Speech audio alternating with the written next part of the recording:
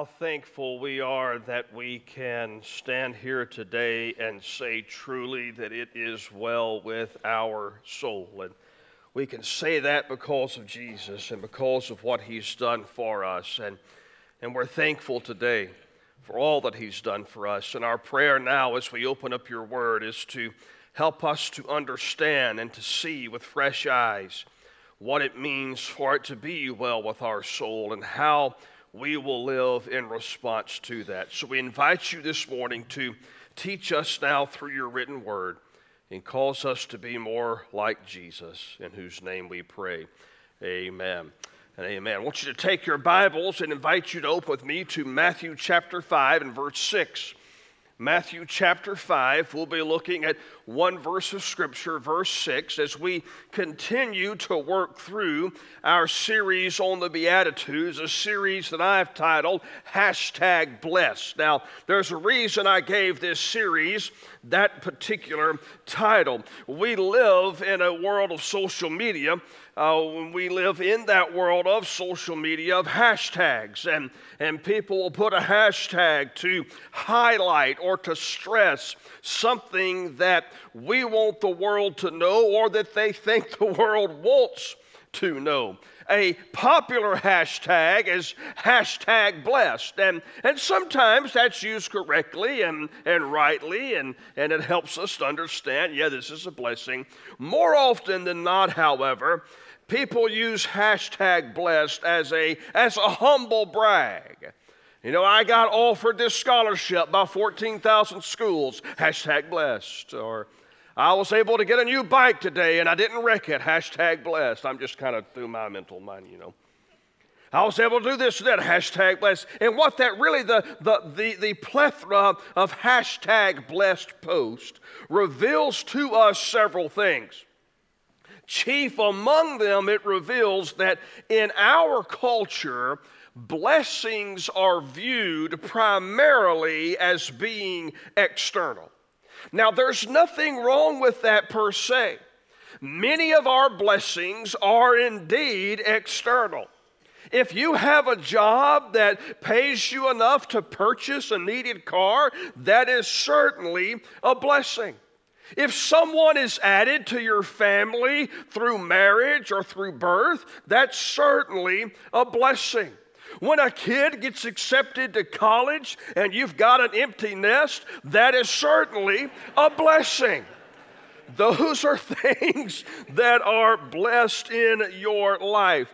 The danger comes when we limit our perspective of blessings to just those things that we achieve or that we receive materially or physically on this earth. Show me a person who doesn't have a penny to their name but has the riches of a relationship with Jesus, and I will show you a blessed person. Show me a person who doesn't own land or a home or a car, but possesses the Holy Spirit of God, and I will show you a blessed person. Show me a person who doesn't have a spouse or a kid or any family on this earth, but they are members of God's family, and God is their Father, and I'll show you a blessed person. The truly blessed life, the biblically blessed life, isn't contingent upon what we have or don't have. It's contingent upon our relationship with Jesus. And Jesus shows us just how differently He defines the blessed life from the first few verses of the most famous sermon He ever preached, the Sermon on the Mount. It's been a couple of weeks since we've just read all of these Beatitudes. Just look at all of them and see how differently He defines them. Matthew chapter 5 begins by saying, seeing the crowds, Jesus went up to the mountain, and when He sat down, His disciples came to Him. And Jesus opened His mouth and taught them. And here's what Jesus says about the blessed life. Blessed are the poor in spirit, for theirs is the kingdom of heaven. Blessed are those who mourn, for they shall be comforted. Blessed are the meek, for they shall inherit the earth. Blessed are those, this will be our focus today, who hunger and thirst for righteousness, for they shall be satisfied. Blessed are the merciful, for they shall receive mercy. Blessed are the pure in heart, for they shall see God. Blessed are the peacemakers, for they shall be called sons of God. Hashtag blessed, Jesus said, are those who are persecuted for righteousness' sake, for theirs is the kingdom of heaven. Blessed are you when others revile you and persecute you and utter all kinds of evil against you falsely on my account. Rejoice and be glad. Rejoice in that, he said. For your reward is great in heaven. For so they persecuted the prophets who were before you. How countercultural do those hashtag blessed statements sound? I mean, nothing in our culture would tell us that those things are how we live a blessed life. But that's exactly how Jesus defined a blessed life. Today we look specifically at Matthew chapter 5 and verse 6, where Jesus said, "Blessed are those who hunger and thirst for righteousness, for they shall be satisfied." I want to share with you a sermon, a message this morning that I have entitled, A Holy Hunger. Now, let's be honest, this is a metaphor that Jesus used that we probably identify with more than any other. Did you know that Baptist and buffet start with the same letter? Not only that, Baptist and starts with the same letter as biscuits and briskets and bread and banana pudding and brownies and butter and bacon. Amen.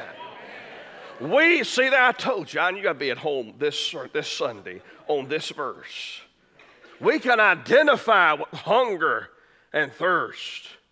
We can identify with this metaphor that Jesus uses. But even though we can identify with the metaphor, I have found that applying the spiritual truth of this verse in my life has been a very difficult thing to do.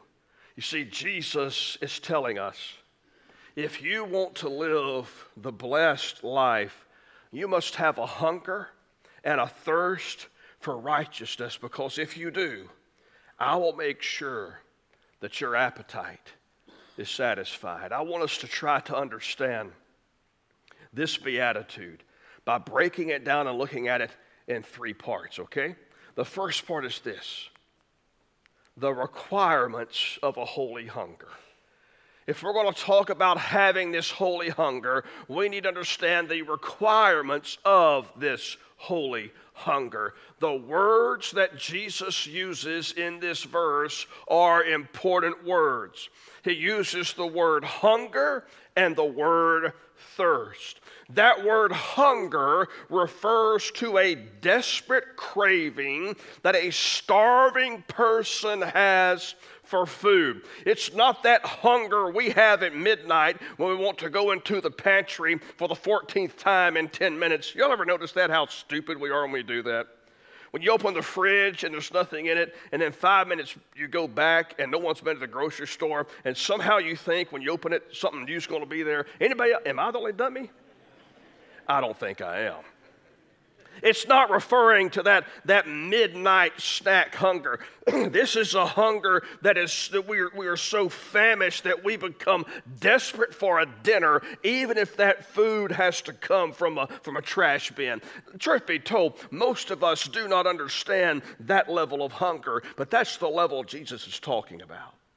The word he uses for thirst means to painfully feel the need for water. It's more than us just needing a sip of water. It means to be parched or dehydrated to the point of physical pain. To be hungry and to be thirsty in this context means that you are dissatisfied with your present condition before God. You see, if you want to experience the hashtag blessed life that Jesus offers, you must have an appetite for the Almighty God. Now, when it comes to having this holy hunger, it's one thing for me to say that we need to have it, that the requirement is to have hunger and thirst, but then we might ask ourselves, well, Pastor, if we need to have this hunger, then how can I have this hunger? Now, I know you look at me and you think there's an expert in nutrition, but you understand that I'm not talking about in these next few minutes, we're not talking about a physical hunger and a physical thirst, but more of a spiritual. So let me, since you ask how we can do that, let me offer you a few suggestions or some guidelines that will help you hunger and thirst for the right things. After all, what they say is that we are what we eat. That may be true physically, it's also true spiritually. Let me just give you a couple of things that you can do this week. Number one, you need to watch the quality of your spiritual diet. You need to watch the quality of your spiritual diet. Listen, some of you have been consuming things that are not satisfying your soul because they were never designed by our Creator to bring us fulfillment and satisfaction. Do you know that you can get full on junk food, right? I know that from experience. Back when Hurricane Katrina came, we were living in Mississippi at the time, and it came through and it knocked power out from where we were for about 10 days or so. And I went back to Arkansas, where my mom and dad lived, where I grew up. And I got some supplies to bring back. And one of the supplies to bring back, because I am who I am, was brownies and Twinkies. And I brought those ding dongs, you know, the chocolate cake with a little white marshmallow cream that they put inside it. And when I got back home, I failed to realize that I still wouldn't have any power or whatever. And I'm just transparent with you. This is going to explain a lot about what you see today. Is that for about 3 days, all I lived on was ding dongs and Twinkies. I also failed to realize that water in the toilet wasn't running that well during hurricane season. You can fill your life with junk food, but it's not going to satisfy. It's not going to bring that for which you long spiritually. You may be hungering for holiness because you feel full, but you feel full because you filled your life with spiritual junk food instead of righteousness. We have to come to the realization that the only one who can satisfy the longings of our soul is Jesus, nothing else. I don't care what else you put in your life spiritually. You can fill your diet with Jonathan Russell. You can fill it with Joel Osteen. You can fill it with whoever your favorite preacher is or your favorite TV preacher is. But if your soul is not full of Jesus, you'll never be satisfied. If you're not pursuing righteousness, you will not be satisfied. And God does not want us to fill our lives with things that were never designed to satisfy us. He asked his people through the prophet Isaiah, he said, Isaiah 55, 2 and 3, why do you spend your money for that which is not bread, and your labor for that which does not satisfy? Listen diligently to me, and eat what is good, and delight yourself in rich food. Incline your ear, come to me, that your soul may live. Let me ask you, are you munching on material things in the hopes that they will satisfy you? Are you snacking on a sexual sin, thinking that it will satisfy your soul? Are you consuming your career as if it's going to meet your needs? If so, it's time to take in what is good, righteousness, that your soul may live. If you want to have a holy hunger, then you need to watch the quality of your spiritual diet, but you also need to watch the quantity of your spiritual diet. Now, supposedly, and again, I have no way to verify this as being true from the physical experience of my own life, but supposedly, one of the best ways to improve your diet is through a thing called portion control. Now, my idea of portion control is if it's not overflowing on the plate, I ain't controlling it. But that's not the right idea of portion control. Weigh your portions before eating. In the spiritual life, not only must we watch what we eat, but we must make sure spiritually that we're eating the right amount, that we're taking in the right amount of what is best for us. Now, here's the tragic thing. A lot of us never choose the option to supersize our spiritual meals. We just take the Happy Meal version of our spiritual life. Our problem may be that we don't take in enough righteousness, and instead we are content with nibbling on spiritual appetizers. See, far too often in our relationship with God, we are willing to settle for less. And maybe if you're here today and you're apathetic toward God, maybe you're apathetic toward God because you're spiritually anemic. You're not taking in the righteousness that God wants you to hunger and to thirst for. Are you hungry? Are you thirsty for righteousness? Allow that desire to drive you to God, who will make sure that the quality is good, and He'll make sure that you have the right quantity, the full portion, not just a partial portion. So if you want to hunger and thirst for righteousness, this is the requirements. You need to watch the quality of what you eat in your spiritual diet and the quantity, but also you need to watch the frequency of your spiritual diet. When you are spiritually hungry and thirsty, you need to eat and drink righteousness and enjoy it. The Greek grammar in that verse 6, where Jesus said, "Blessed are those who hunger and thirst." Those words, hunger and thirst, those are in the present tense. And when something's in the present tense in the Greek vernacular, it means that we should continually hunger for righteousness. We should continually thirst for righteousness. Righteousness is not something that we experience today and we find that we never have to experience it again in order to be satisfied. None of us here, if we want to have the right diet, eat once a day. They tell us, and again the experts tell us, and I am not one, but they tell us that we need to eat several times a day in order to stay physically healthy. So too, we need to consume righteousness on a regular basis. Listen, hear me this morning.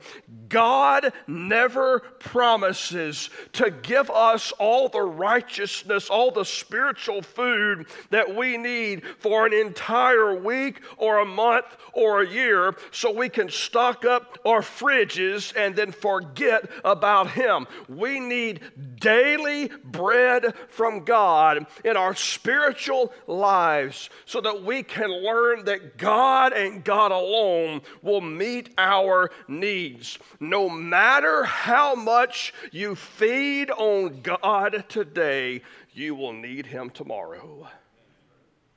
No matter how much, you were here on Labor Day weekend, I got it. But no matter how much you fill your life with righteousness today, you will need to rest in the righteousness of God tomorrow. Living a truly #blessed life, it demands that we hunger for righteousness, that we thirst for righteousness. That's the requirements. Second, why do we need to have a holy hunger? What is the reason that we need a holy hunger? The requirement's very simple: hunger and thirst. Why? The reason that we are to hunger and thirst is for the sake of righteousness. Very simply stated, righteousness means to be right with God. The only way that you will have a biblically blessed life is to be in a right relationship with God. Now, that points primarily to two big areas as far as the righteousness of God is concerned in our life. We need righteousness in our salvation, and we need righteousness in our sanctification. Okay? We need righteousness in our salvation. When you place faith in what Christ did for you on the cross, His righteousness is credited to your account. His righteousness is transferred to you. You need His righteousness because you cannot manufacture a righteousness that is good enough or righteous enough to cancel the debt of sin that you owe. Some of you may be thinking that you're doing pretty good. After all, you're at church on Labor Day weekend when you could be at the beach, or you could be at home, or whatever else. But let me just think about this. Isaiah tells us, and the exact chapter and verse escapes me, but it's somewhere in those dozens of chapters that he writes. Isaiah tells us that our righteousness in the sight of God is like a filthy rag. That means that on the very best day of your own righteousness, it is nothing compared to the righteousness of God. That's why we can't depend upon our righteousness. That's why we have to rely and depend and throw ourselves upon the righteousness of God. The Apostle Paul said, for our sake, He made Him to be sin who knew no sin, so that in Him we might become the righteousness of God. One of the most favorite things, any of those old church fathers way back in the day who are dead now, Martin Luther, one of the most favorite things he ever said to me, he called this the great exchange, to where we give God our sin and He gives us His righteousness. We give God what is wrong with us, and He gives us what is right with Him. And we have righteousness in our salvation. Has your hunger for righteousness led you beyond yourself to the only one who can satisfy your hunger? But it's not just salvation in which we need righteousness. We need righteousness in our sanctification. You see, because we are in a righteous position, that is our salvation, we have an obligation to live righteously in practice. We call that sanctification. No matter how much you love, there's always room for you to love more. No matter how much you pray, there's always the need to pray more. No matter how much you think like Jesus, there's always the need to think more like Jesus. If you are a follower of Jesus, do you have a hunger and a thirst to do what is right? Do you have a craving in your soul for that which honors holiness? This is the reason we need a holy hunger. For we need God's righteousness in our salvation and in our sanctification. So we've got the requirement. That's to hunger and to thirst. And we've got the reason that we hunger and thirst for the sake of righteousness. But let me share with you, as you have that hunger and thirst, thirdly, finally, the result of having a holy hunger. Very simply, what Jesus said is those who hunger and thirst for righteousness, they're blessed because they shall be satisfied. They shall be satisfied. That word satisfied, it means to be filled. It was used in their culture to describe the feeding of animals until they were so full they could eat no more. What a paradox. Think about this. This is what Jesus is saying.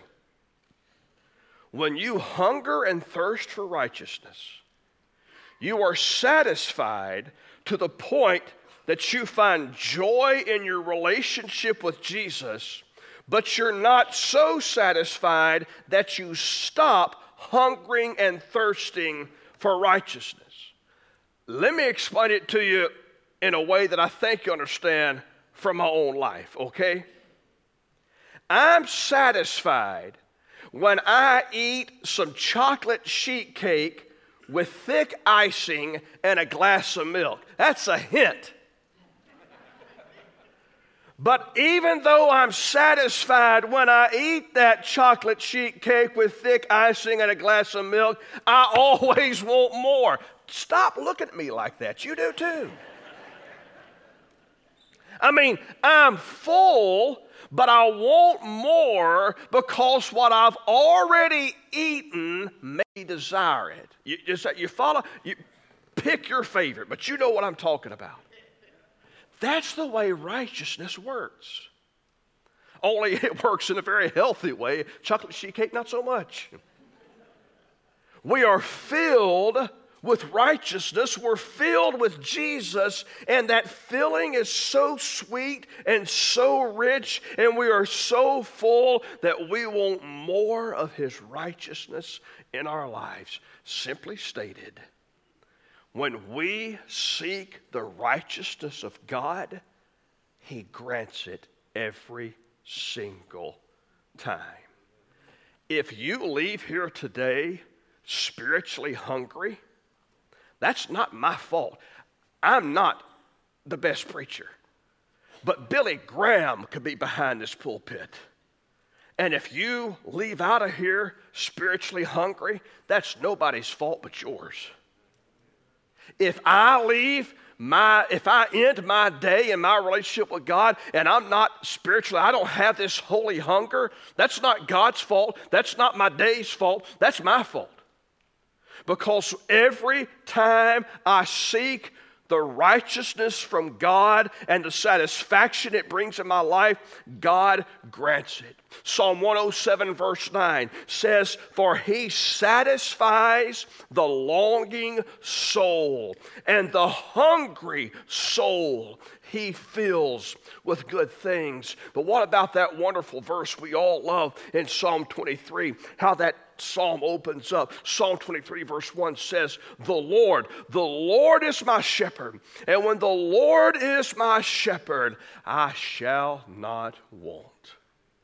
It means I shall lack for nothing, because Jesus will supply everything that I need. If you have a holy hunger, you come to a holy God, and He will fill your hunger for righteousness. He will quench your thirst for righteousness. For you see, our souls will never be satisfied until we come to the end of ourselves and we realize that the hashtag blessed life is a life that hungers and thirsts for righteousness. Think about the prodigal son. Remember him, that story Jesus told us in the New Testament. That prodigal son, when he left home, he left his father. When he was hungry, what did he do? When he was hungry, he just went and ate whatever the pigs were eating. It was only when he was starving that he decided to go home to Daddy. And when he got to the point that he realized he could find no satisfaction anywhere else but his father, he went home. Remember what his daddy did for him? His daddy killed the fattened calf and put on a feast that would satisfy the hunger of his boy. Jesus is able to meet your need for righteousness today. To a woman at the well, he said, "Whoever drinks of the water that I will give him will never be thirsty again. The water that I will give him will become in him a spring of water welling up to eternal life." And to a gathered crowd, Jesus said these words, "I am the bread of life.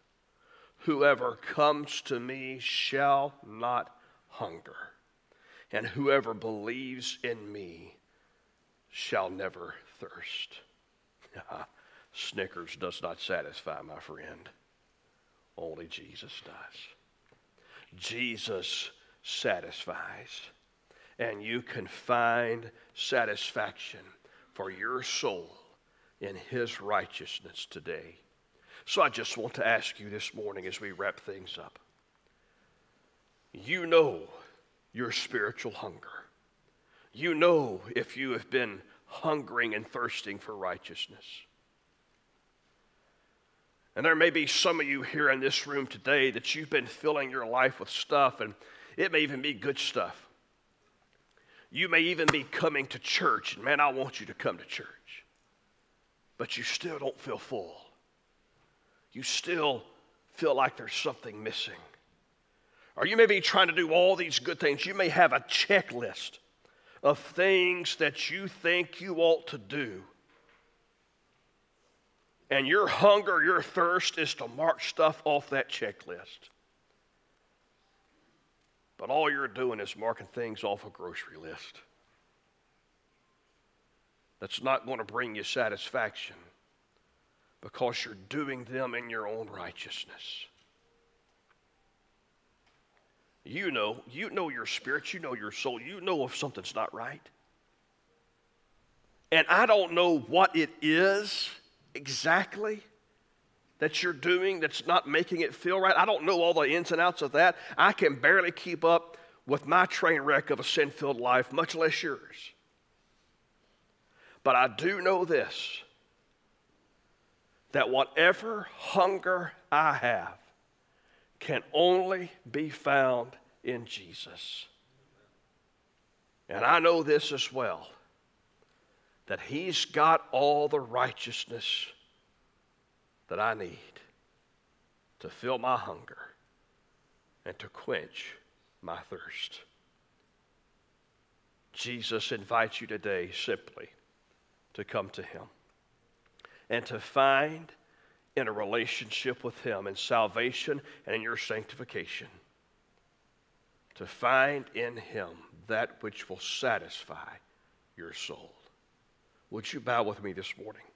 As we bow and as we pray in just a second, after I pray, we're going to have a time of commitment, a time of invitation, a time in which we give you the opportunity to respond to anything that maybe God has placed upon your heart today. And maybe for some of you, that means that you need to spend some time with God in prayer.